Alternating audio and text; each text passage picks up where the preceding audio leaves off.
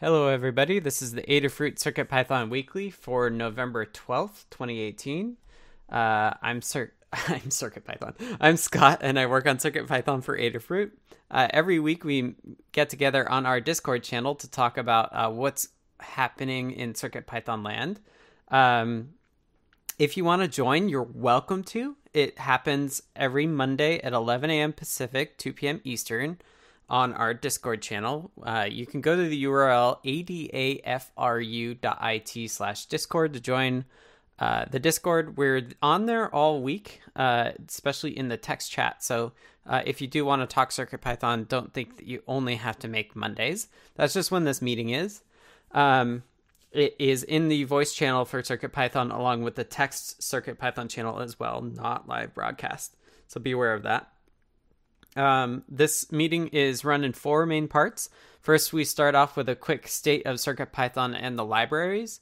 We follow that with Hug Reports, which is a chance for us all to say thank you for the cool work that's happened since we've had a chance to say otherwise, or to thank other people before. We do that in a round robin format, which is I will start and then go kind of alphabetically through the list of folks in our voice channel. If you are lurking, just let us know, which means you don't want to actually be called on. Just drop in a text message on the CircuitPython text channel. We'll skip over you. That's all cool. If you don't have a microphone, feel free to type it in and I'll read it off. So that's how we do round robins. And the third section is status updates, and we do that as a round robin as well, which is a bit of what you've been working on in the last week and what you plan on doing in the coming week. It's a really good time for people to give tips and tricks to other folks. So there's that. And then lastly, we'll do what we call In the Weeds, which is any larger forum topic that we want to talk about. Can vary from community stuff to really technical discussions and decisions that we're going to make. So it varies a lot. During the meeting, we take notes. If you want to follow along, the link was posted in the CircuitPython text channel just before.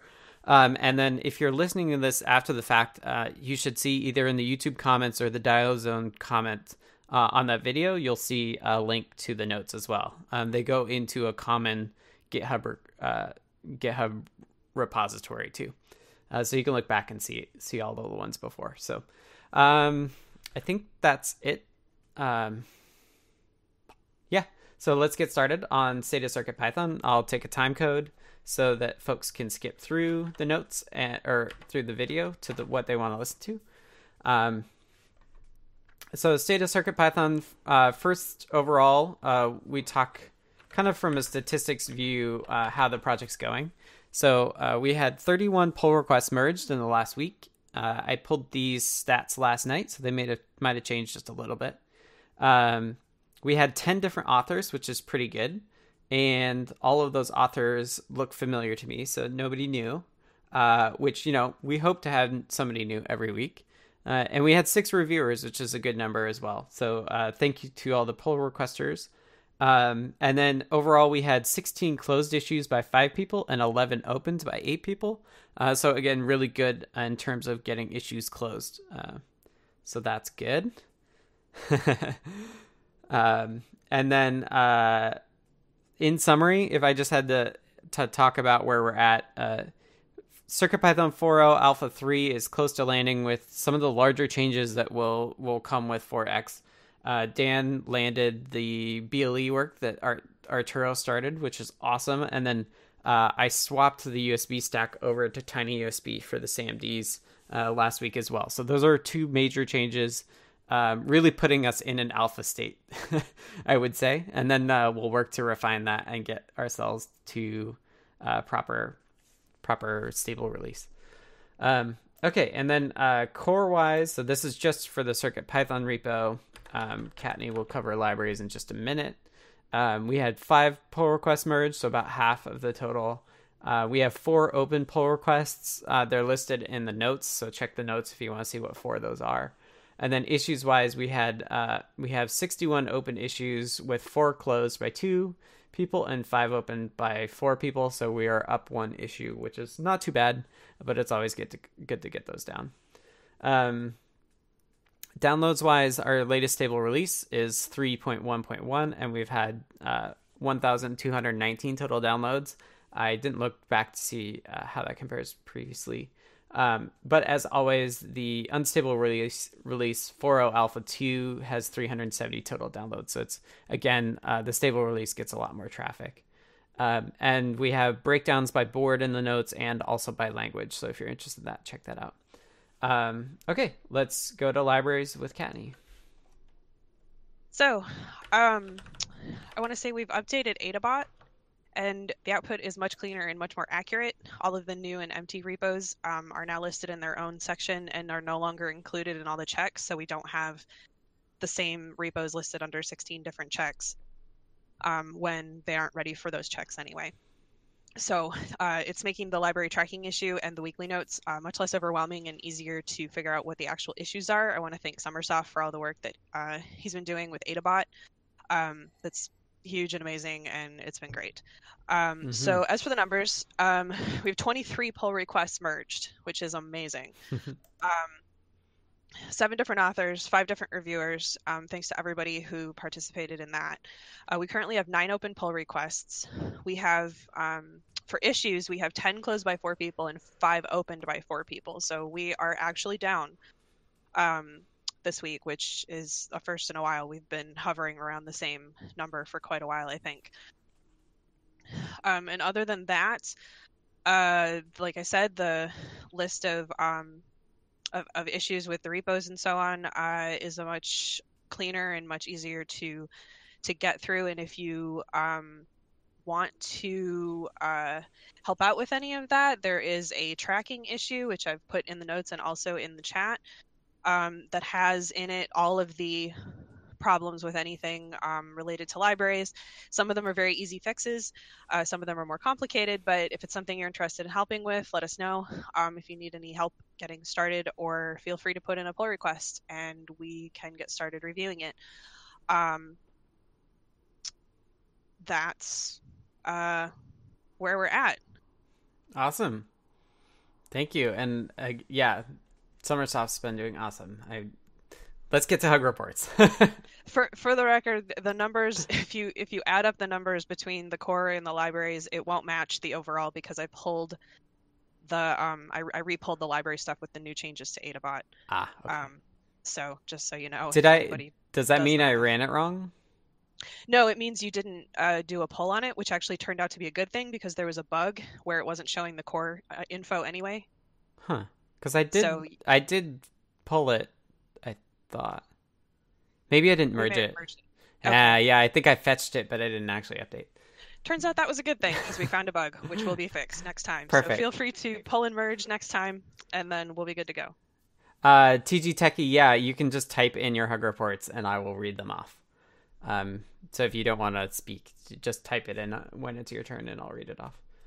Yeah, thanks, Kattni. I totally meant to update to the latest, but obviously I failed. I'll get that for next week. Okay, so Hug Reports is a chance for folks to say thank you to other folks for the work that they've been doing. First and foremost, that's a really nice thing to do, and so we want to be explicit and do that every week. And then it's also great to do it in a public setting like this because we then reinforce what we value as a community. So if people can figure out like, oh, if I do this, people will be happy, and that's good for us to all know. Okay, so as always, I will start because I'll be the example, and then we'll go around down the list and around after that. So first and foremost, I wanted to say, typing my doc and okay. First and foremost, thanks to Dan Halbert for the review on the USB stuff, along with Jerry for the immediate testing and finding of bugs. I knew it wouldn't be bug free, but yeah, it's good to know that we're finding them quickly. So thank you to you both. I wanted to thank Carter for redoing the ADS API. I really, really appreciate that. I know it's not always the most fun thing to go back and work on code that you've already done. Summersoft, thank you for reviewing that code. I appreciate that. Kattni, in general, you've been doing tons of reviews, and I really appreciate that. So thank you for that. Summersoft, again, thank you for I kind of see you as like the maintainer / mechanic for both CircuitPython build tools and for Adabot now, which is great. Keep doing that, please. It's super helpful. And then lastly, I wanted to thank shout out to Brennan for all of the PyPI and the library work that you've been doing as well. I really appreciate the Raspberry Pi side of things because I don't have the patience for it myself. So yeah, thank you to you all. And we'll move on to TG Techie, who says, let me take a time code. Hugs to Dan, Jerry, Carter, myself, and Summersoft for always being so kind and willing to help. Awesome. And also for helping debug. Cool. Okay, Brennan. Yeah, just a quick one to Lady Ada for some pointers on libgpiod stuff. I guess I'll have a little bit more about that in my status update. Okay, cool. All right, Carter. Just a massive group one this week. Apologies for not taking better notes to give specific shout outs to people. It's just been the regular round of normal cast of characters being awesome. So group hug. Awesome. Thank you, Carter. And Brennan, can you remute? I got the fuzz from you again, which is weird. It's okay. Yeah, sorry. It says I'm muted, but yeah, I don't know why it does that, but yeah, it's quieter now. Thank you. You showed up as muted too, but I could still hear a fuzz, which I don't know why Discord does that, but it does. All right, C. Grover. Yeah, I've got a group hug today. It's still just amazing to watch the progress of the team and the community working together. I kind of follow it in the background. I'm still learning, but I think I'm learning more quickly looking at the interactions between the folks, and it's a great forum. Awesome. Well, thank you so much. Okay, Charles. Just a general group hug. I haven't been interacting specifically with people, but I just watching. As I have the same feelings as C. Grover did. Just watching what's going on is amazing to me. Awesome. Well, thank you both for being here. It's nice to have folks paying attention. All right, Dan.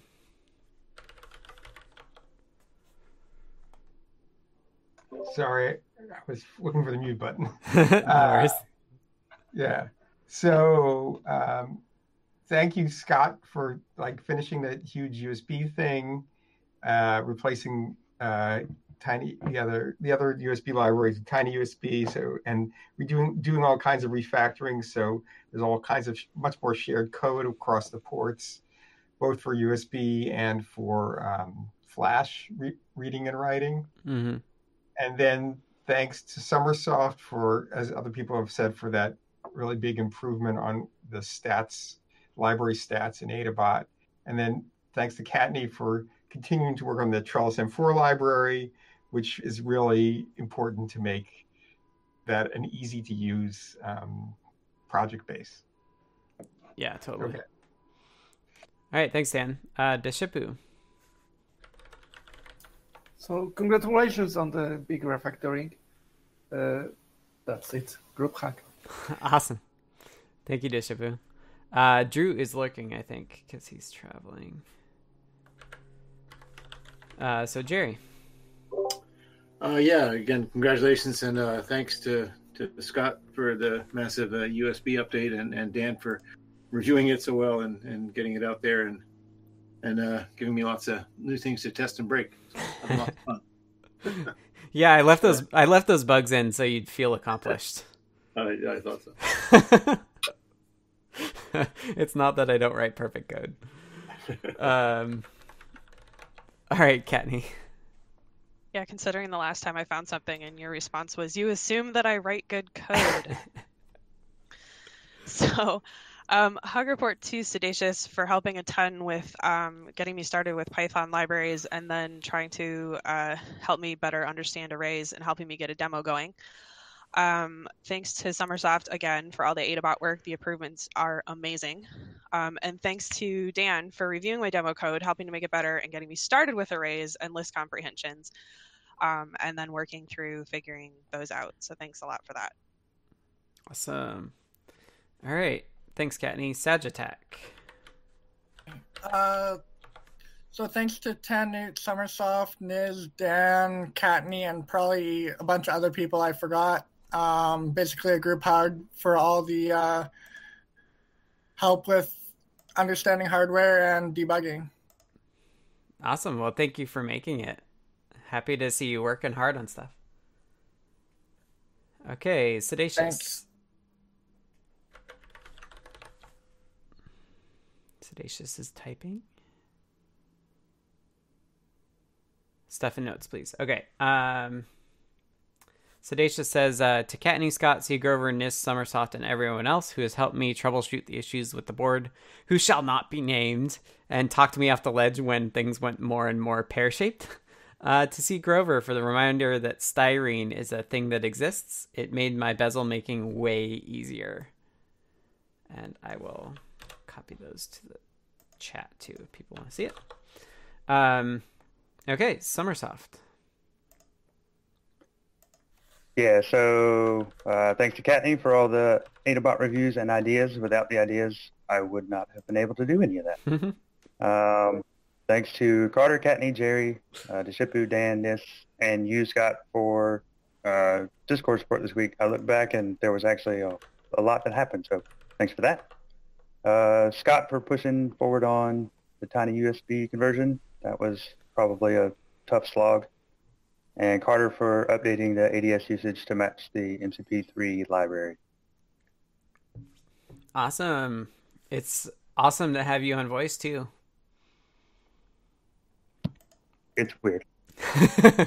It's awesome. It's good. That means you must have the day off. Okay. Status updates. So status updates is a chance to do another quick round robin like we just did. But this time we're talking about the things that we've been working on in the last week and the things we plan on doing kind of going forwards. This is really useful in case folks are working on similar things that like at the same time or something similar to what you may have done in the past. That is really helpful to give tips and tricks and make sure that everything is going the way that it should for things. So I will start. I have a lot fewer notes than some other people, so which is surprising. Okay, so first and foremost, I looked back. It took me 3 weeks to do the tiny USB stuff. So my status updates before that may not have been that interesting. I wanted to say thanks again to Dan for the review and Jerry for the testing. I got that in, and then Jerry did find some bugs with it immediately. So I fixed one of those at the end of Friday, and then I will be jumping back into a number of issues that kind of have cropped up on master since then. So that will be my next, hopefully 2 days, no more than that. And then after those bugs get run down, I'd like to do an alpha 3 because we've done a lot since alpha 2. And then next on my list is USB MIDI, which is including a new kind of output buffering system compared to the FIFO that we've got in there. Because MIDI is weird in that over USB you have to keep like 4 bytes together when you're transmitting, which is it's weird. And TAC also did get back to me on the pull request I made to Tiny USB. So CircuitPython's actually hooked up to using Tiny USB from my fork rather than from the upstream version that TAC runs. So I'm working on pushing those changes upstream as well. And I need to be responsive on him because we're like opposite time zones. So I'll do like one reply every day, hopefully, and we'll get that in. And so that might take me to Monday next week, between doing the PR, fixing the bugs, and doing MIDI. But then it's on the display. Display is like very successful for showing images at this point on the Hallowing, but it needs to be made more general for all the displays and then also for text in particular. So that is the next big item on my list. Okay, TG Techie, did you want to type stuff in? I know you said you were lurking, but you typed in for Hug Reports.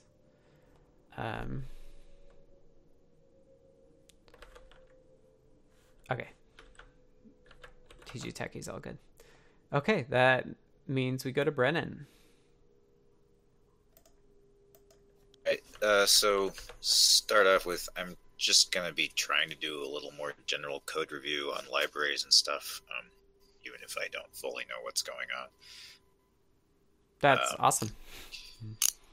Yeah. So what I'm working on specifically this week, first of all, tweaking how we do platform detection on Linux systems to try and make sure that we pick up the Pi Zero and maybe more correctly pick up a couple of other things. I'll have a PR in for that shortly. Okay. And then I'm looking at GPIO-D to do GPIO stuff in Blinka. There's sort of an issue here in that it doesn't seem like libgpiod is very widely packaged and definitely is not just available in Raspbian right now. So I need to figure out how to provide that off of PyPI, or maybe just sort of optionally use it if it's available and assume that it'll eventually trickle down through Debian into Raspbian, etc., and then be available. I feel like that could take a while. Right. I'm going to do a quick thing. We have a bunch of libraries where we strings a little bit wrong and are missing a space. Fix that. And lastly, my girlfriend has the flu right now, so I'm guessing there's a decent chance I'll be out of commission for a bit this week, but hope to avoid it. Yeah, hope you do too. It's that time of year, though. All right, thanks, Brendan. Carter.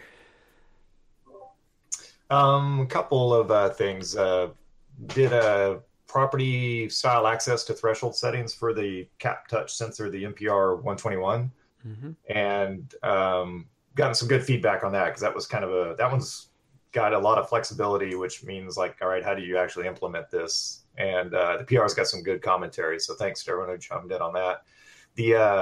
Like everyone's mentioned, the rewrite of that ADS 1x15 thing, that was to make it comply with the other one, but basically it was just a complete rewrite. But that's in a PR'd with some other good commentary. And then a whole bunch of other minor things that I'm probably missing a bunch, but did a PR to the one wire to add a scan limit, because people were getting a memory allocation issue when they didn't have anything connected, or stuff was just kind of generally hosed. Added the we wrapped up the that pressure sensor, that kind of old pressure sensor, the MPL 115A2, I think it was. Kattni helped out a lot with that, and it's in the bundle, and that's all done. And just a few other things like that. Awesome. And there you go. Those few other things make the world go round. So thank you to everybody who does library work. It's super helpful. It's where the real value is, I think. Okay, C. Grover.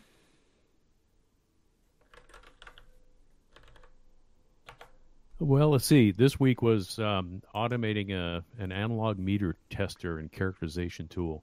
I'm teaching a class at a local makerspace on how to recondition analog meters, and needed a quick way to characterize internal resistance and those kinds of things. So use CircuitPython and a M4 Express, an OLED, and a custom analog wing that I made, PCB that I made.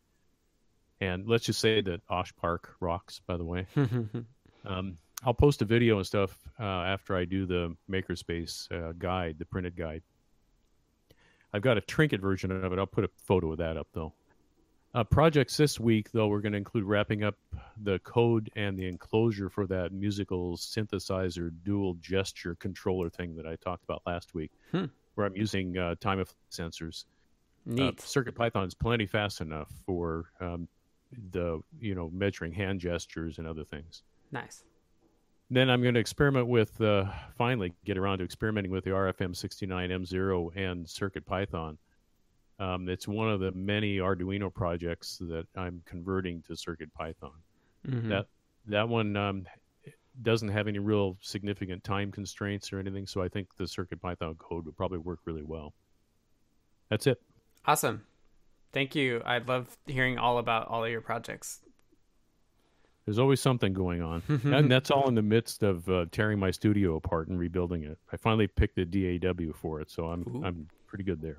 Awesome. That sounds like a lot of fun. Oh, yeah. It sounds expensive, though. I'm going on the cheap as much as I can. We'll see. That's good. As much as you can, yep. Awesome. Well, great to hear, and would love to hear about the studio progress as well. Okay, Charles. Okay. In reference, I'm very interested in your USB MIDI because right now I'm trying to figure to get started on adapting the Modern Devices MIDI library to be able to have something to a Python version of that. And I hope I can get it to work because I have the Arduino library. Mm-hmm. And I'm trying to make it match because I have a bit of code for my Ocarina that if I can get that, I can convert it to CircuitPython. Right. Well, my plan is to only make the USB API level will just be like transmitting bytes and receiving bytes, just as if you did MIDI over a UART. Yeah. See, what I was thinking of is right now. What I was thinking of doing is using Bus.io and passing that object into my library to interface to the serial version. That's exactly what I'm expecting people to do. So you would just pass in the USB one instead, and it should just work. Oh, wonderful. Yeah, that's my goal. Thank you. Yeah, perfect. I'm glad you're working ahead of me. All right, Dakota, do you have hug reports and status update? Or are you lurking? Maybe lurking. No? If I could remember how stuff worked. No worries. In general, hugs all around. I'm still not getting very far getting started even at CircuitPython. But I figured the least I could do is keep up with what everyone else is doing and with the distractions. All I got done that's even remotely related this week was I discovered that I had already gotten the Huzzah 32, the Mongoose operating system installed to get, which is not even MicroPython. So it's like, right. So that's where I'm at. But like I say, at least I'm trying to keep up with what everyone else is doing. Yeah. Interesting. Yeah. Awesome. Well, thanks for letting us know. All right, Dan. Okay, so I've just been working a lot on BLE. I merged, as mentioned, Arturo's BLE big pull request, and with the expectation that I would be making a few changes to it. So I'm in the midst of those, and like thinking about I had thought about certain things. Maybe I'm changing my mind on some things, but I'm in the process. I'm actually like learning much more about the BLE use cases as opposed to just the 2-paragraph description of something or other. Right. So I'm happy about that, and I'm just going to be continuing to work on that for a while. And then hopefully we can start writing some libraries on top of this general purpose low-level library and really try to start using BLE and testing it out. Okay. Yeah, for those of folks who didn't realize, that was kind of our plan in terms of this API is like we'll just get it in and we'll evolve it to see where it ends up. So if you're interested in BLE, please, and you have projects that use it, please move to this API and then come up with ideas on how we can make it easier and better and that sort of stuff, how we could evolve it. Yeah, exactly. Like, yeah, as soon as you start using it, and I need more examples of BLE devices and stuff like that too. So if you haven't thing you want to try as a strawman project, that would be great. Cool. Okay. Awesome. Thanks, Dan. All right, Deshipu. So there was a local indie game festival this weekend, and I got some academic teachers who teach game programming interested in Pew Pew. They got a bunch of those, and they are going to inflict them on the students. So hopefully we will see some real life testing. And otherwise, since my laptop is still broken, I will get a new one on Wednesday. I'm pretty much on vacation. Well, enjoy your vacation. It's important. All right. Thanks to Shippu. We'll skip Drew because he's traveling and go to Jerry. Yeah, let's see. I've been playing a lot this week with the new Bluefruit SPI library that K-Town put out. Been having a lot of fun with it, using a couple of the NRF51, the Bluefruit SPI friend on a whole bunch of different boards. In fact, just in response to a question from the forum, found out it actually works even with the Circuit Playground Express. It uses almost every pin, every pad. Yeah. But it does work. They just got it running. So that's been a lot of fun.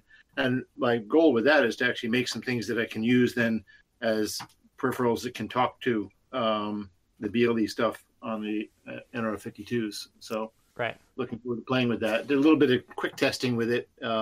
Just tried to modify the scan program to get it to work with the new API, and it does run. And again, trying to understand what it means, but it works.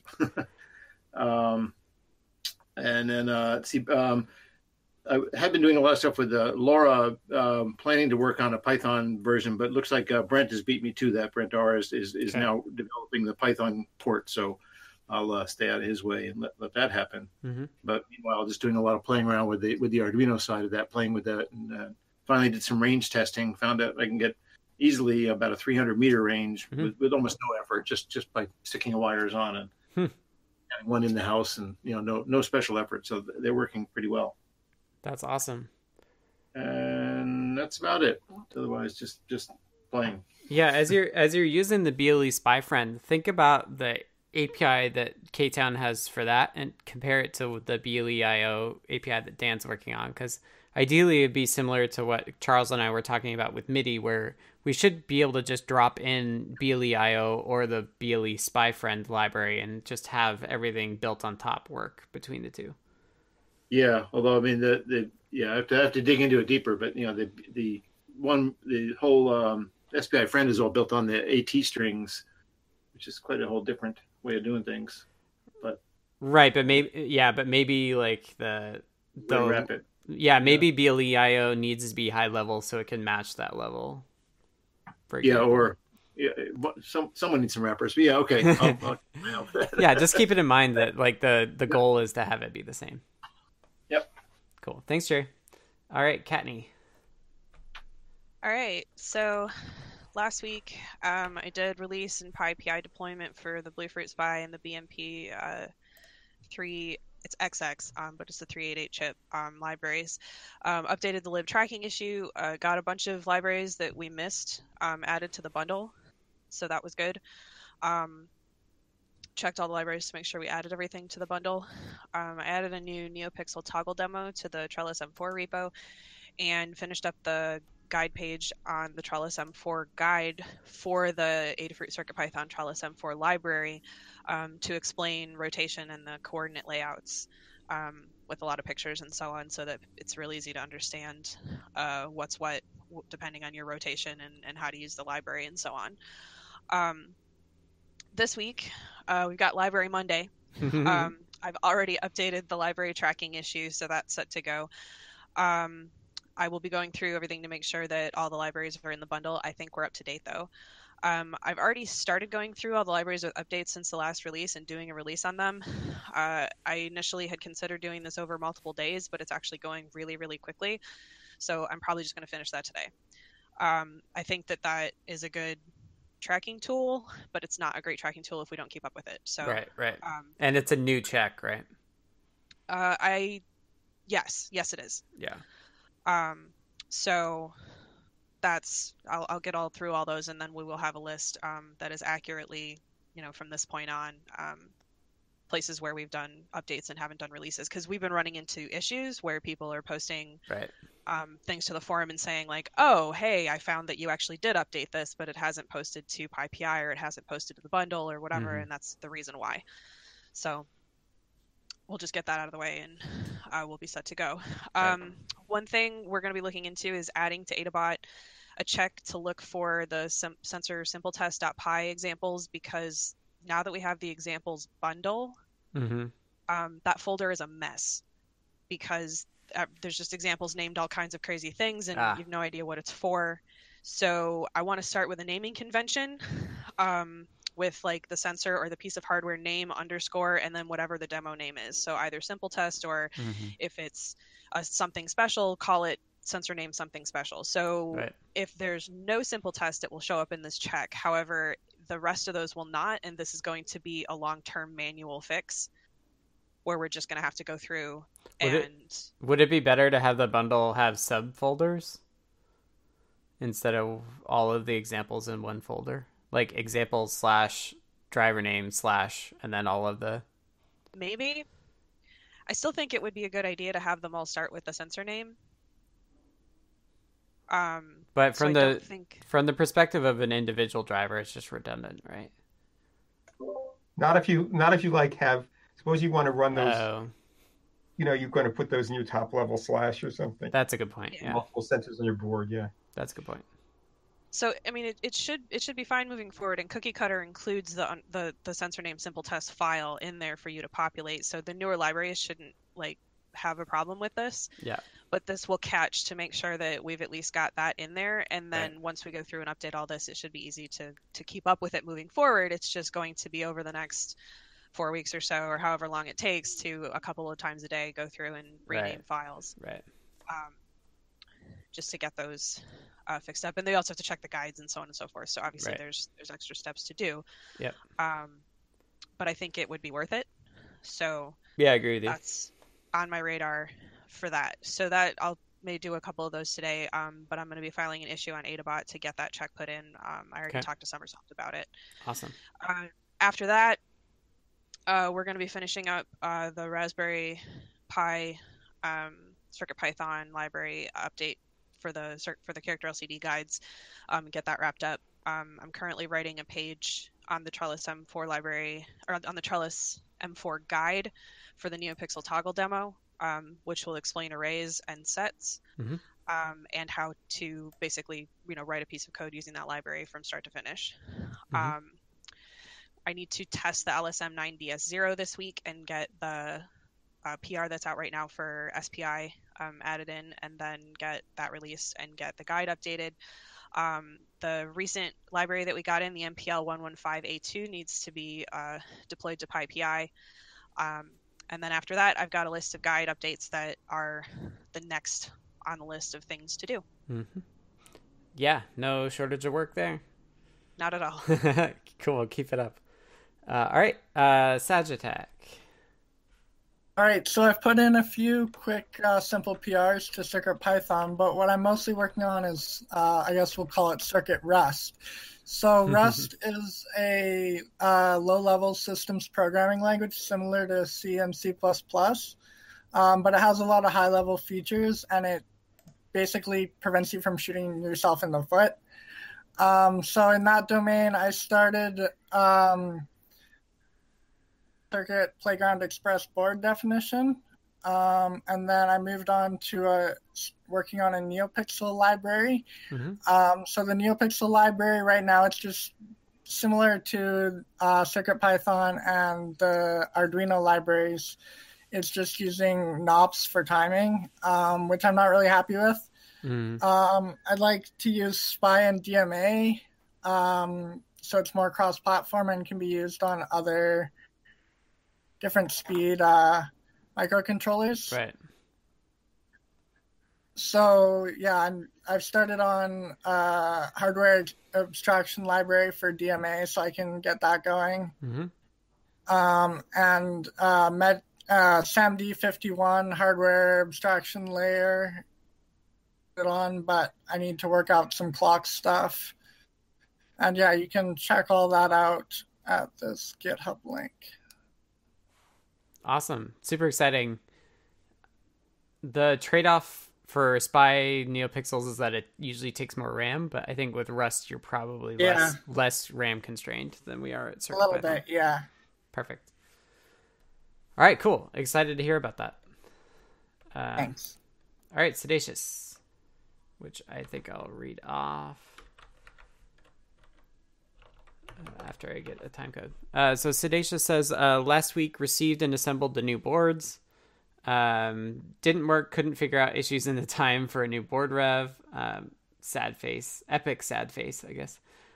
Scrapped the first board and assembled the second one that is working great, though the boost converter needs rework before assembly. Learned a lesson. Never, ever trust someone else's footprints. Yep. I was thinking about that. I think if we actually had a central repo that people could comment on, like if it was just a GitHub repo, it probably would be better. But it would have to be documented really well. Anyway, interesting problem. Next item is resolved to have a single example of the Blinky Cyborg Raccoon for display at DesignerCon instead of having some for sale.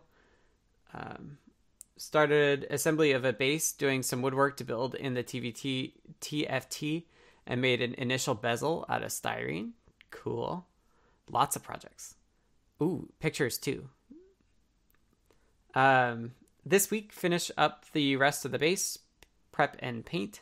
Working on more animations for the TFT and finalizing code for TFT and LED animations. Oh, there's a video of the Cyborg Raccoon. I must play it. Oh, it's super short. It's just glowy, which is awesome. Okay, and then it says, pack up the car and drive to Anaheim for DesignerCon, which is designercon.com, and they'll be at booth 1049 for anyone who wants to stop by. That's super good to know. I won't be able to make it because I don't live down there, but if anybody is down there, feel free to stop by.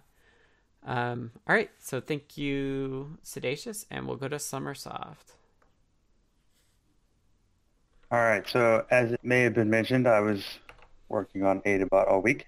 Put in the new script to reduce validators on new and in-work libraries. Added a script to get library bundle and PyPI download stats. And set up Travis YAML to run AdaBot on Travis. That PR's in, and we'll see where we get with that. Mm-hmm. It's open in a tab. I didn't get to Give it a really good look. I will, yeah. My first one from scratch. Cool.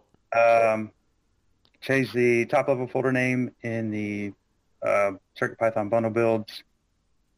That still needs to be, or to have a new release push so that we can update PyPI, but Kattni, I wanted you to look at it, Scott. Okay. Before we did that. Okay. Added the SPY version to the frame library, and received my particle mesh boards this week, and late last week, and then I've been deep in reading the documentation and the GitHub repo on their firmware for that. That's going to be tricky, I guess, to put CircuitPython on, but we'll give it a shot. Well, it sounds like it'll be easy to put CircuitPython on, but hard to keep connected with their cloud, right? Yeah, it'll just turn it into a Feather NRF52 if you just, at the moment, but they've got some stuff that interacts with the cloud, and they've got a lot of peripherals available like AES and stuff that we don't currently have. So, but we'll see. They're I think I understand why they set their firmware up the way that they did, but it's really hard to read through. Huh. All right. Interesting. I'm still waiting on mine. I'm jealous you got yours. Well, they're still primarily sitting in the box, so don't be too jealous. That's what'll happen to mine too. And then this week, I got some more AdaBot stuff to do. I'm going to put in the simple test check. I already fixed that one bug that Kattni found earlier. And then I'm going to work on handling the timeout stuff for requests. Mm-hmm. I think it's a good thing to do, especially with it going up to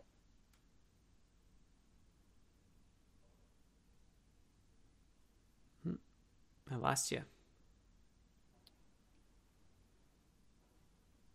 Sorry, my phone screen blanked out. And then last thing is I'm going to update the core drivers page with the 20 or so that have been added that we haven't updated that with. Oh, right. Yeah. That manual page. I really do like that page because it has them in categories, though, which is nice. Agreed. Awesome. Well, thank you for all your hard work. Okay, let's... Thank you, everybody, for hug reports and status updates. Let's move on to In the Weeds. The way In the Weeds works is...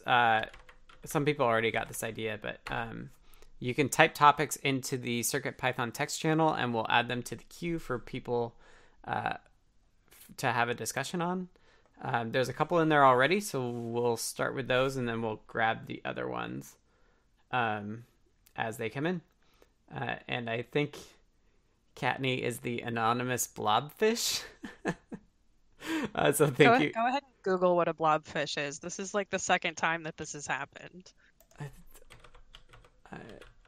I'll have to do that later.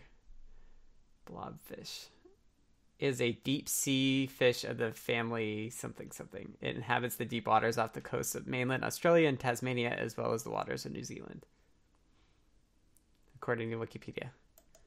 Just the images of it. It really is a blob of a fish.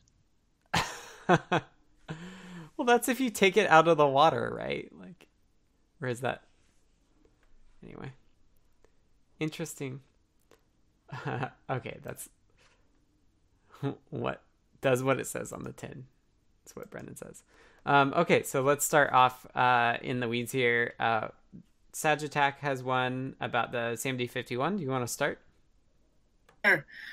Yeah, so basically I'm just trying to figure out how to set up the clocks properly. I basically copied from the SAMD21, and I'm not sure if that's the right approach. Like, basically what it's doing is taking the 32 kilohertz oscillator, running that through the multiplier, feeding that into DFL-L, and then feeding that into G-clock. Does that sound right? The DFLL, if you look at the errata for the SAMD51, you can't use it as a locking. Basically, it doesn't work. Okay, so what do you use instead? We just use the DFLL in open loop mode. Well, okay. Is the DFLL the thing that multiplies it, or is it that the DPLL? I can never remember. Well, you could maybe use the DPLL. We haven't tried using the DPLL as the primary clock source. Well, it has the 48 megahertz source built in. And my understanding is that we divide that down using a G clock to 2 megahertz, and then we boost that 2 megahertz back up to the 120. Right. And that's the DPLL that does the boosting, right? I think it is. Yeah, maybe that is. I don't remember. But the main thing is that the DFLL doesn't work properly, is broken on the SAMD51. Right. All right. So you can't sync it against you can't have it locked to the startup frame, right? Yeah, to something. I don't even know if it locks. Maybe it locks to USB, but there's this, you can sync things to the USB clock, but it's a real problem. Yeah, we don't do that. Yeah. Okay, interesting. There's a link to our init code. Look at the errata. Unfortunately, you'll be very very sad. Great. Okay. But yeah, we do actually have it split out from CircuitPython. It's in the SAMD peripherals directory because Notro did a lot of good work with splitting that out. Yeah, this looks pretty similar to what I have. Cool. Sorry, I looked at your repo a little bit earlier too, and to echo the closed loop issue, I was going to bring that up, and then also too, the SAMD51 renamed some of the registers. It's not syscontrol, it's OSS control. Yeah. So I'm take aware a look. of that. The SAMD51 that port is in my fork of the repo, and I've changed all that stuff there. Okay, I was assuming that was probably the case, but I didn't see it. Yeah.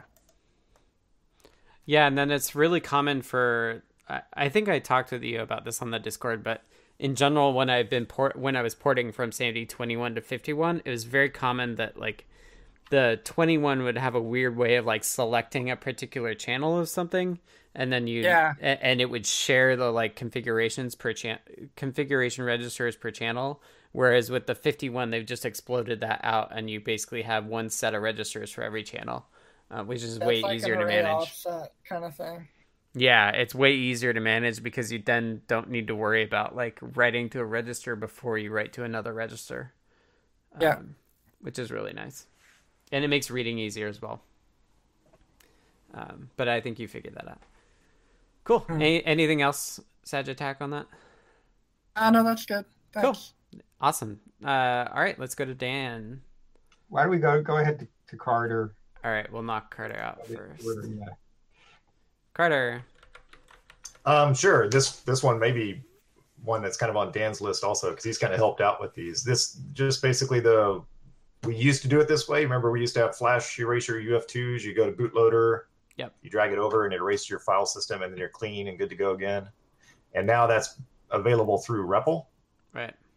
But there have been a few apparent edge cases. I'm not sure if these are real or not. This is where it'd be great for Dan, you chime in and give your thoughts on this, where people have been able to get to bootloader just fine, but they drag over the CP firmware and that seems to go fine, and then it resets, but then they don't see the CircuitPython folder.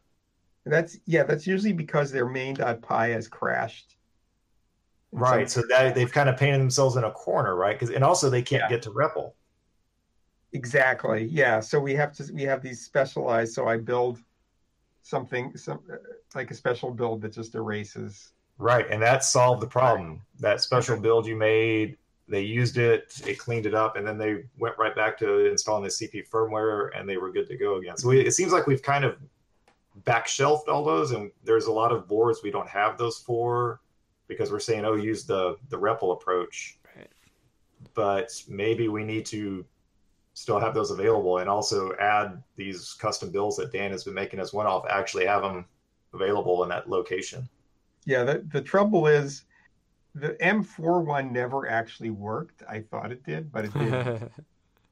And so there's some bug in the Arduino code for the QSPI or just the SPI eraser. So I didn't have time or knowledge to fix that. So I could put it on my list. It's like kind of far down, and I don't understand it. It would typically take me a day or two to actually make it work. Somebody with more knowledge might be able to do it, but if you think that it's really, it would be nice to have, because especially for QSPI, because then it would work on any M4 board because they're all the same, as opposed to having a separate special CPI build for each of 30 different boards or whatever. So I don't really know. I was also trying to think of a way to have CircuitPython guarantee to come up in safe mode. Right. And then you would have the REPL, and that's also hard to think about how to do, because it worked. We have it on the CPX because we have extra buttons we can use, but we don't have it on most of the other boards, because anything I can think of to do, like grounding this or something, I wasn't sure about that. So, Dan? Yeah. One thing I've done whenever I run into this problem and I get stuck is I just go into the source code. I have to go figure out, remember where it is. It's either in Supervisor or somewhere, and force it to recreate the file system. Just basically, there's a line there where it does a bunch of checks, and I just make that if true and just have it rebuild the file system. Yeah, that's exactly what I did. But these are people who don't. Oh, it doesn't work on that doesn't work on the M4? Oh no, that works fine. It's just that what as a simple thing, and it would make all 30 boards, but would it be worth just doing that once, at some clean stage of the system, like after a 4.1 the next alpha release or something like that, or whatever, and just build the whole set with that in there, and then tuck them away. Right. That's what I was thinking. Is that, but where do we? Right. There are so many of them. Yeah. That that's what I was just wondering about where to do. Yeah. So. But Dan, just to back up a bit, this is kind of. I'm not missing some other way of fixing this problem. There still exists the issue that people can get in this weird state where they don't have an out, right? Right. And so so we either need a low level, a special UF2 that just does a QSpy erase, and maybe there's some easy way to do that. Maybe there's some easier. We have so many boards to support. I think the problem was that the Arduino code does not do a good job of supporting multiple different kinds of SPI flash chips. It was only set up for 2 or 3, and it wasn't nearly as well generalized as the way we do it in CircuitPython. I mean, maybe I could have a special CircuitPython build that ignores all pins except the QSpy pins, and if CircuitPython, but we don't tell anybody that, it's just an eraser. So maybe that might be the simplest thing to do. Yeah, I think when you need it, that's an option. Yeah. I think Sedacious and I are on the right track. I think actually coming up with a good solution to get into safe mode is an option. Like the Circuit Playground, I actually added it, so if you hold both buttons down when you plug it in, it goes into safe mode. So I think coming up with a way, like Sedacious was brainstorming, like maybe we could come up with just like maybe you triple click it, or you do like double tap and long hold instead of like a short like. Yeah, I think triple click is kind of interesting. We could probably support triple click. That would probably not be hard to add to UF2, but then we have to make a new UF2 build, which is maybe okay. Yeah, it's a long term. Yeah, I mean there is an issue about this already, I think. Can I throw in an observation here? Yeah, please. It's kind of a diversity thing. Sometimes things like triple clicks are hard for some people to accomplish. Yep. That might be a little bit manually impaired. Mm-hmm. So if you can come up with something that's a little easier to do, right?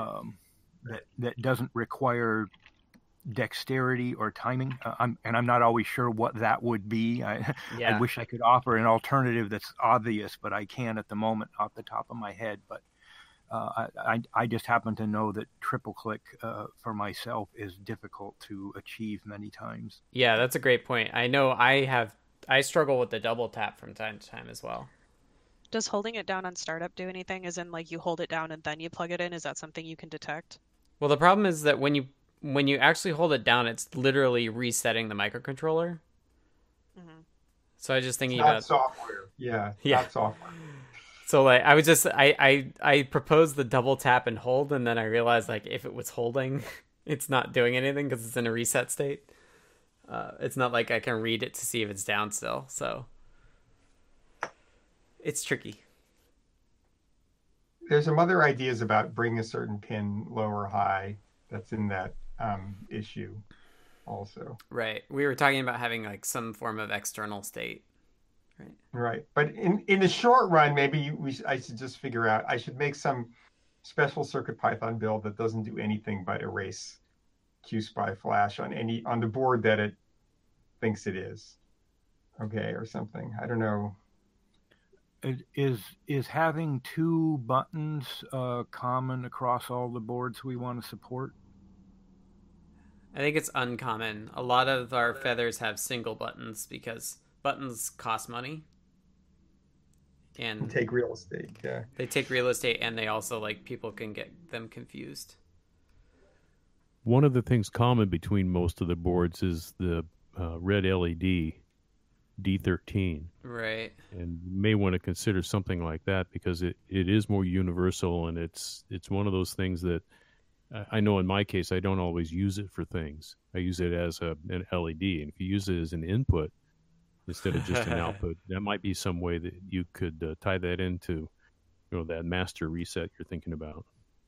Like if you did a really long hold, like a 3-second hold on the button, and then when the light comes on. But there's no way to time how long. There's no way to time the long hold because the CPU is literally not running. It's pulling the reset line on the CPU down. That's what it's doing. So, but I think yeah. I think C. Grover is kind of onto something because it's usually not, that pin's not usually used because it is usually hooked up to the LED, and if it's on the low end, you could ground it. You could tie it high, and be okay, and detect that. I think. Well, I think if you tie it high or low while you're resetting, that might be the way to do that, because then it doesn't. You really don't have to have a lot of dexterity to do that. You just have to either ground the pin, probably ground the pin. Well, I think grounding it will turn it on, right? Which I guess is okay. Yeah, as Kattni points out, there's no D13 on the trellis, so that doesn't solve it for all the boards. Right, but yeah. The trellis has some other limitations because of the lack of pin out. But in the short, I mean, maybe it's just worth me looking at the QSPI library and. Then another suggestion too, instead of worrying about making erasers, is would you want to make a special build for each board that just puts it in safe mode? That's true. And that way then you can do any number of things that you need to do, not only erase it. That's actually a decent idea. Just build safe mode versions of everything. Yeah. We definitely need to update the safe mode message if we're going to do that. Well, yeah, we we have different messages, sub messages, so we can. Yeah, I mean the only way you're going to get that on there is if you put it on there. So, but right. Yeah, it's I guess it's a little more flexible than having one that every time you run it, if you forget to take it off next time, it just erases your flash again. I've done many times. Right. Yeah, that's a good point, because if you do this like admin build, as Siddacious says, or just like a safe mode build, but we still allow you to like erase the file system.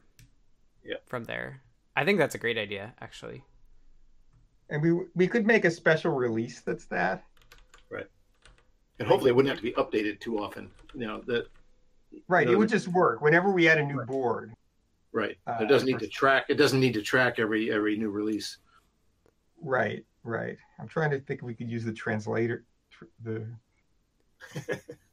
Well, I'm just trying to think about how we get it to build. But I could make such a release. I would just do another flag. Like just make it another build. Right, but where do we keep these for people to find them in a release? I probably wouldn't put them in a release. I'd probably just put them on the Amazon S3 and link to it from a guide in the troubleshooting section. That's an interesting idea. Okay, yeah, because I could make these builds. I mean, it's not hard to do the build. We already have the flash eraser section, so we can just replace that with the safe mode build section. Right. That's a good idea. Okay. All right, so maybe I'll put that on my list of things to do, or somebody will. I can do it, or if somebody feels like doing that. So one other idea approach, is there anything in terms of an editable file that could be edited, created in bootloader mode that could be then read as a trigger? So something kind of like boot.py, but that's, the issue is the file system is messed up and that's no longer really available for editing. But do it in the, the board boot folder. Yeah, I guess that's not really a folder. But you could detect if you wrote something else and then save it to memory and then detect it. But I think this suffers from the same issue that Dan was getting at, of like, then we have to update all our bootloaders. Okay, yeah, so that's not as simple as I'm thinking, because it's not really a folder like you're saying. Right, yeah. So all the bootloaders that have to be updated. It's fake. Okay, never mind. Yeah. It's fake, and you could add support for special fake files, but I think I actually really like Jerry's idea of doing a safe, this is safe CircuitPython or something that just people know how to load it, and then they run it and they get what they expect, except their code doesn't actually run. Right. And I got S3 at write privileges now, so I can upload this easily. So yeah. All right. Cool. Okay. Good ideas, everybody. That's like a 2-hour project or something, so that doesn't sound too bad. Yeah. Yeah, not hard at all. Okay. All right, I'll put an issue in for that. Okay. Cool. Thanks, Dan. And Carter, thanks for bringing it up. Okay, let's go on to Dan's async stuff. I think it's the last topic. If people have other topics, please put them in the chat. So this is something that I brought it up on an internal list, but I haven't sent because it was too much of a straw man. But it's just kind of a general idea, and I'll assuming how this discussion comes out, I might post this as an issue. But the idea is that MicroPython has interrupt handlers, for instance, and sometimes people ask us, don't you have interrupt handlers? Mm-hmm. And there are other things that we want to do that are also asynchronous, like right now we do it by polling, or we have modules that do it. So for instance, playing audio files is done in the background, and you can say start and stop it, but there's magic happening in the background. Mm-hmm. Another example is, besides interrupt handlers, it's just asynchronous events. Like suppose you're an I2C slave device, right? But you want to do other things while you're sitting around as an I2C slave device. So how do you get notified that somebody sent you a message because you're an I2C slave? Right now, there is an I2C slave implementation, but it's not turned on most of the time, and you have to ask, is there a message? Right. So and then we also talked about using the async IO stuff that's in Python 3.x, which is also implemented at least partially in MicroPython, but it's really complicated. It's like I don't understand it fully, and I've spent a while reading it, and I just to impose that mechanism for people, for our most of our users to use, just seems crazy. It's just too low level. Mm-hmm. So after thinking about what do people really want to do? Is it really that they want interrupt handlers? Really that they want? What they want to do is find out when asynchronous events happen. And usually you can do that. Right now we sort of do that with polling, but I'd like to kind of come up with a general mechanism for doing that. Mm-hmm. And the way I think the cleanest way to do it, after looking at, there are a bunch of different ways to do it, like callbacks and stuff. But in MicroPython, in an interrupt handler or in a callback, asynchronous callback, you can't allocate any storage, for instance, because you're in the middle of the storage, because the storage manager isn't reentrant. So you could really break something badly. And this is a really serious problem. But it doesn't prevent you from doing that. So you can really shoot yourself in the foot. Right. So, and to have a separate interrupt handler and asynchronous events and all this, can we generalize this? And I think the answer, or at least an answer, could be message queues, which is a kind of a general way of that's used in the outside world in Java and a bunch of places. Right. So the idea is that there's a queue. It can be read or write atomically. Something puts messages on that queue, and you take them off when you're ready. Right. Okay, to process it. And when you're ready is probably in a while true loop or some other kind of event loop. And then the idea is that, so when an interrupt handle happens, for instance, instead of actually doing something in the interrupt handler, all you do is put something on a queue that says, hey, an interrupt happened, and maybe it happened at this time, and maybe you have a few details about it if you need to. Or if you get an I2C slave message, oh, let's just put the message on a queue so it can be processed when somebody gets around to it. Or if we got an Ethernet packet, Right. Let's just put the packet on a queue so that it'll be processed. It might not get processed in time, but we have no guarantee. We don't make any guarantees about real-time responsive CircuitPython. Right. In the MicroPython world, they try a little harder about that, but we've avoided that. Mm-hmm. So that's the idea, is to use message queues. And there's some issues about putting things on message queues. In fact, because you can't allocate storage, the message queue probably actually has to have a fixed number of slots that are already allocated. And you copy the data that you need into those slots, like a buffer that's an Ethernet packet, or a timestamp if it's an interrupt with maybe which pin it was or something like that. Right. But just sort of small things that are bounded in size. And then you can check those queues to see if there's anything on them. You can do that without waiting. You can do that. You can sort of peek at a queue to see if you have anything or not. Right. So that's the general idea. I was gonna ask, have you read the TinyUSB source code? No. Because this is how it works. Okay. Which I really do like. Basically, TinyUSB in your interrupts, like, oh, my USB transfer is done. It has a fixed FIFO with structs of events, and you queue an event, say, hey, this transfer is done, and then you have in your main loop, you pull those off the queue. So that's to say that I really do like the style that you're proposing here. Mm-hmm.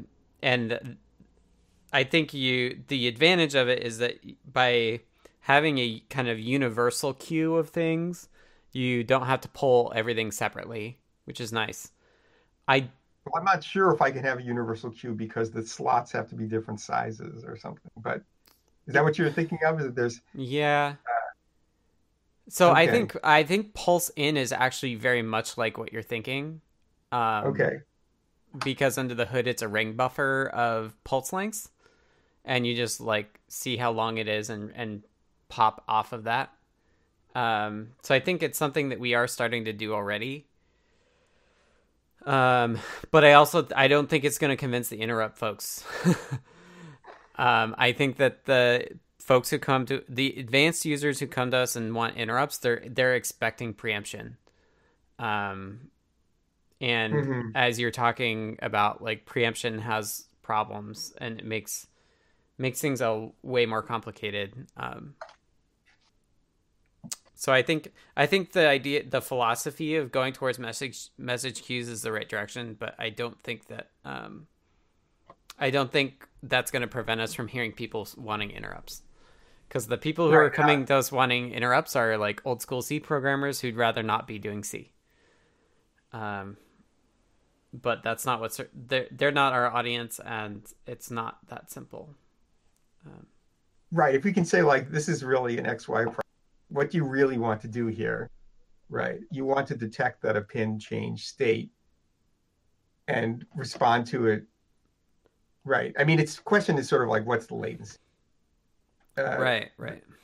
What I'm saying is that no Python code, and part of this, I wrote the manifesto, and the manifesto is really just Python code doesn't run asynchronously.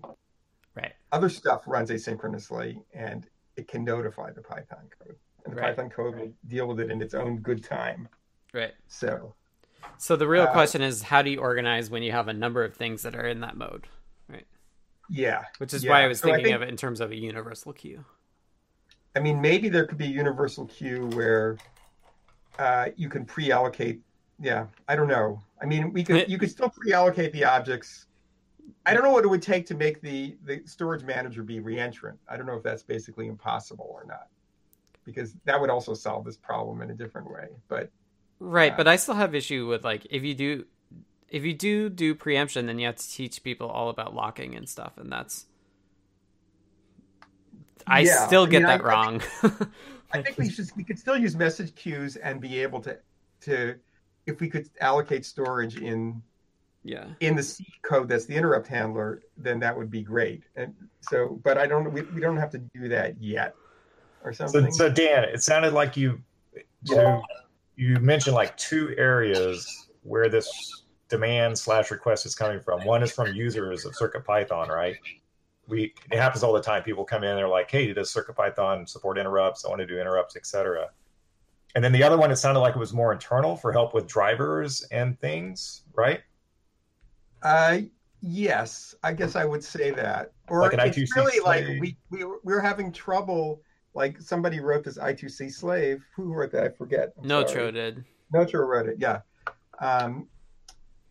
Notro wrote it, and it's great, but you have to use polling. It has its own polling way of polling. Right. Or another really good example that came up, which I haven't even discussed, is that the BluePy library has basically a callback mechanism for when something happens. Right. And Arturo's API didn't implement that because there's no way to do that. I mean, it's sort of left out. Something that I was going to do, and it was like, well, what kind of mechanism can I provide here?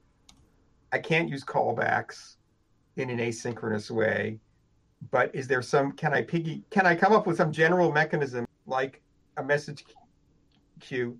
Because either you do polling or you do interrupts, right? That's sort of in general, yes, right. Right, and if you look at the way Async IO provides, it does event loops, but it does it in a really complicated way, and you have to, there are calls that create an event loop, and that you attach functions to that. It's just very kind of professional programmer Python, as opposed to. So these all sound like developer roadblocks, issues and roadblocks that developers going to run into. Mm-hmm. Especially the average, the non-professional programmers that we have.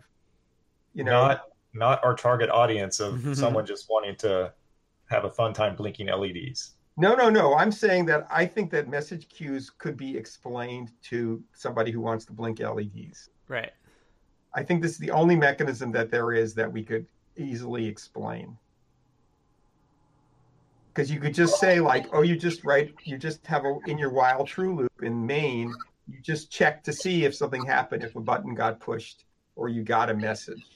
Right. But could they, what roadblocks are they running into in their code where they're learning how to blink LEDs that they really need this additional complexity to overcome?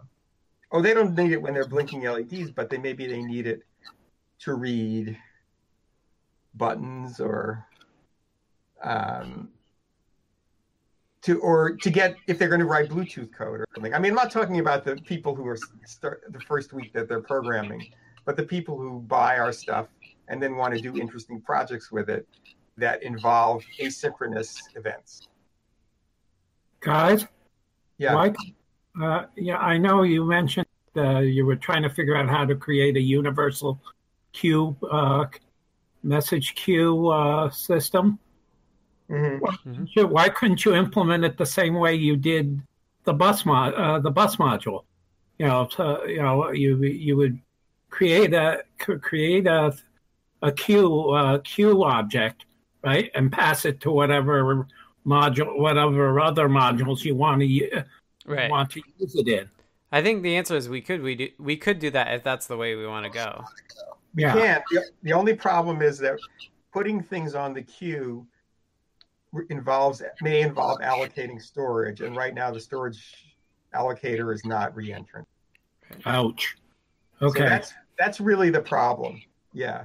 Unfortunately, I wrote all this up, and I'm kind of saying it out loud in the wrong order or something. But I have a write-up of this, which I will put in an issue. But I just thought I'd kind of get the original impression from people. Yeah. That's Dan. That's kind of why I was trying to back up, and it's hard to tersely describe what you're even suggesting. Your simple little write-up is kind of a long email. So back up a bit and why are we even going down this path?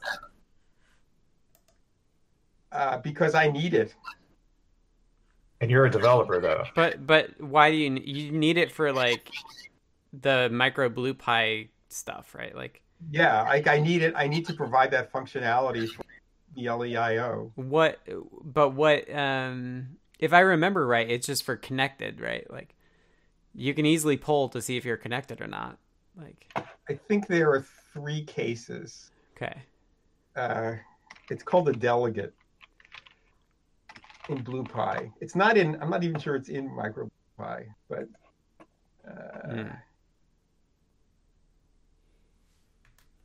Yeah, there are notifications. There's something. I can't remember, but it was that's just an example. It's also the case that we have had people say, like, I'd like to notice. I mean, they can always poll a pin. It's true, but they can't poll a pin if they're looking for a pulse, unless you use pulse. And maybe you could use pulse in, but if they're just looking for a glitch on a pin, like a quick up and down, we don't have a way of doing that right now.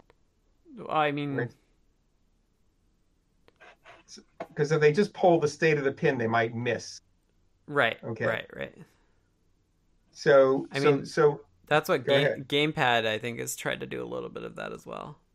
Right. Gamepad notices if the button went up, even if it went down before you got around looking at it. Yeah. So it's basically an interrupt. Right. So that's an example of a case where. So we'll have some C code that puts these asynchronous events that might get lost otherwise onto a queue, or the example of the Ethernet packets. If we just put the packets on a queue and the queue's not too long, then instead of saying like, oh, did a packet just come in? Let me read it. And maybe there's a special buffering system inside the Ethernet implementation. Mm-hmm. Well, I can just put the packet on the queue. So any particular application you can think of, yes, the built-in module could provide a buffering mechanism. Right. Like Gamepad or Ethernet could have packets, or what's another, or the BluePy stuff could buffer that stuff and you could poll it. Right. But why, if we can do it in a general way, maybe that would be easier. So that's kind of. Yeah, I mean, I was just saying, like, all these things provide some kind of message queue mechanism. They use some kind of message queue internally. Okay. Right. So, and like you said, that's what TinyUSB does too, but at a really low level. So. Right. Yeah, I mean, I like that approach. Yeah. But yeah, I would say for now, like, just use it where you think it's appropriate. Right. But maybe I'll even see if I can provide interrupts on GPIO pins easily, for instance, using this mechanism. So, and then then when somebody says, "But you don't have interrupts," I say, "Well, here we do. Use this." I don't think they'll be happy with that, but yeah. Yeah, that's kind of my fear too, Scott, is the requests coming from user land or from advanced C users who want the real thing. That's totally true, but at the same time, like, I think for people who are like coming from, say, a web programming background or something, message queues are actually going to be near and kind of homey concept. So, there's a side to it where, like, people who are fairly experienced programmers, but not with local stuff, will find it, I think, pretty useful. Yeah. So I brought this up now just to get some initial feedback, and I'm happy I'll take the email that I wrote and turn it into an issue. Okay. I just thought if I posted it as an issue, it wouldn't have context. Right. And I wrote it up on Sunday morning because I couldn't sleep at 4 a.m, and I was thinking. Well, that's kind of an interesting question. Is there not already some kind of issue that's been put up in the CP repo about I want interrupts along those lines? Yeah, so I'll cross-reference. I'm surprised there isn't one already. I think there is. Yeah. There's at least an async one that's assigned to Wolf. But that's specifically about implementing async IO. Right. Yeah. But I think the thing I would push you on this is, like, make sure it's grounded in, like, the use cases. Like, message queues are great generally is something we all can agree on, but where it actually impacts CircuitPython is interesting as well. Yeah. So specific BLE cases, specific like proposals for like pin interrupts and that sort of thing would be really helpful to drive the discussion. Okay, so I'll revise what I wrote initially to be a little more concrete. I mean, it is concrete. It's just the examples are and as an overall generalization, is it fair to say that polling works great to a point, to where the speed of the thing that you're polling is too fast for you to catch, at which point you want an interrupt? Yes, and if there's something that is really fast, then we've tended to just we've written C code that handles those interrupts in Python. You never see them in Python. Right. So audio in or something like that. And then the next level beyond that is where it gets too fast for a software-based interrupt to handle. Then you want a hardware interrupt. No, but I mean, we do it with interrupts. It's just that we provide an abstraction that hides all that, right? So that it fills up a buffer with the data that you want. But for someone that's trying to understand it, it's like this is why it's okay to use polling up to this point, and then this is why polling doesn't work after this point. It's because of the timing that's involved, and that kind of lets them see why it would be okay to try doing it one way to a point, but then past that point, you're banging your head against the wall. Yeah. Right. So I wanted to solve certain use cases, because the cases I've seen, for instance, where people want interrupts, they could be solved with polling. Right, and it might be clearer for them to see if you give them the overall generalization rather than just giving them the specific use case. Right. If they don't understand what the use case is, they're not going to get the... Right, I'm saying, they say they want an interrupt handler. What they really want is notification of asynchronous something or other. So I'm saying this is the way to do that. Yeah, this is a way to do it. Yeah. And then the other piece I would put into the stew of thinking about all this is thinking about how it relates to putting the microcontroller to sleep. Because we don't have a great way of saying wait until a pin changes and then wake up again. And polling is particularly bad at that because it is the model that it's running perpetually. So if that is something we can get from this and it's easy to understand, that's good too. That would be right. So there could be the wake up queue or something like that, or whatever, or it's an event in the, or you just like you have a function on your queue that says sleep until blah or wait until there's a new one, where you're explicitly saying like I don't need to do anything else, like let me just wait until an event comes in, and then we can in the background actually go to sleep. And then I see what you're saying. And we can manage all of the external interrupt and sleep mode stuff internally. But the model from the user's perspective is just like, my code's not doing anything until I wait until I hear an event on this queue or something. Yeah. And then that's an opportunity for us to actually sleep. If assuming that the event underneath the hood is driven by something that can wake up this MCU, but that's something we could manage under the hood, which would be nice. All right, I'll write that down too. Yeah, just another thing to consider. Right. And that's one thing I've been thinking about in terms of how the async IO stuff works as well. I think it is eventually it's up to the event queue to manage. Right. It's just a question of like how you get things on that event queue, which is what async IO does with await or whatever, or async calls. Yeah. Anyway, lots of good food for thought.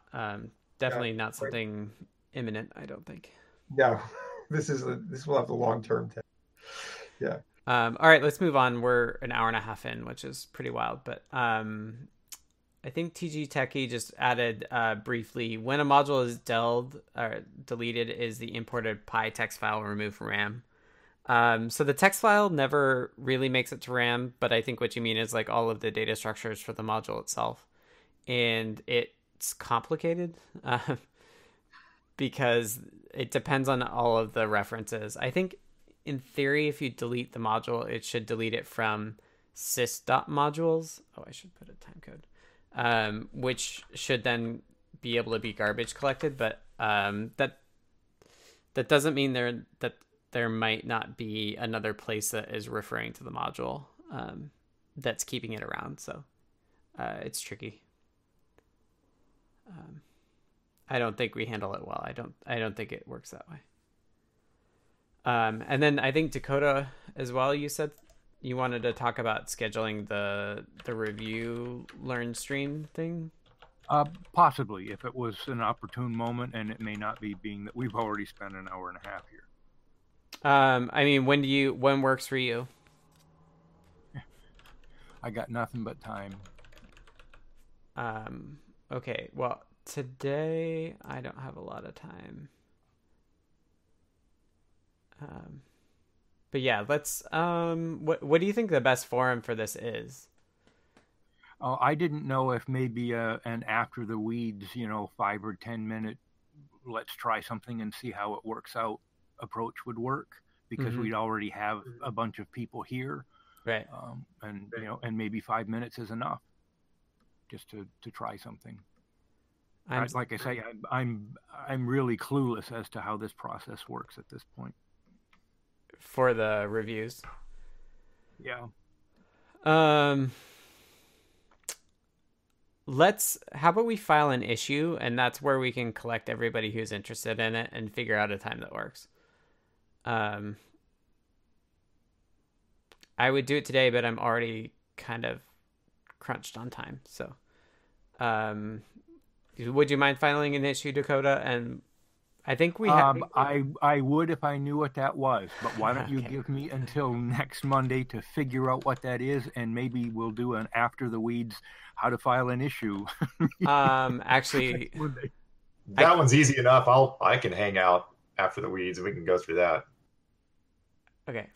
It's just a matter of filing an issue to get the ball rolling. And but what repo were you talking about, Scott? Just on the CircuitPython one. Okay, yeah, no problem. I think there is actually, there's an event label. You can put it on.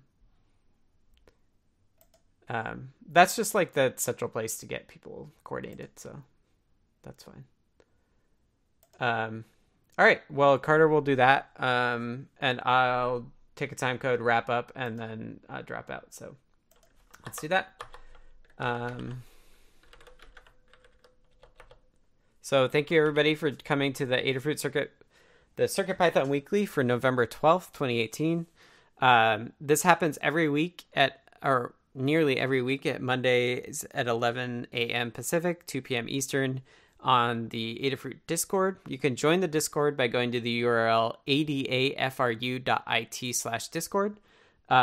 Drop in the CircuitPython text chat and say hi. And then we will be in the voice chat for the meeting itself. You just drop in there, and we go around the room, so to speak. They are recorded by the person running the meeting and posted onto the Adafruit YouTube channel and also Diode Zone. You can get links to that dropped in. You'll see links dropped in the CircuitPython text channel after the fact of that. And we also have a GitHub repository of all the meeting notes, so you can check that out as well. We do have notes, so you can skip around in the audio/video if you don't want to listen to all hour and a half of it in this case. And there was one other thing I was going to say, and I couldn't remember. I think that's it. So we'll wrap up. Thank you, and we should be able to talk with everybody this time or so next week. Thanks, everybody. Thanks, everyone. Thanks, everyone. Have a good week. Have a good one.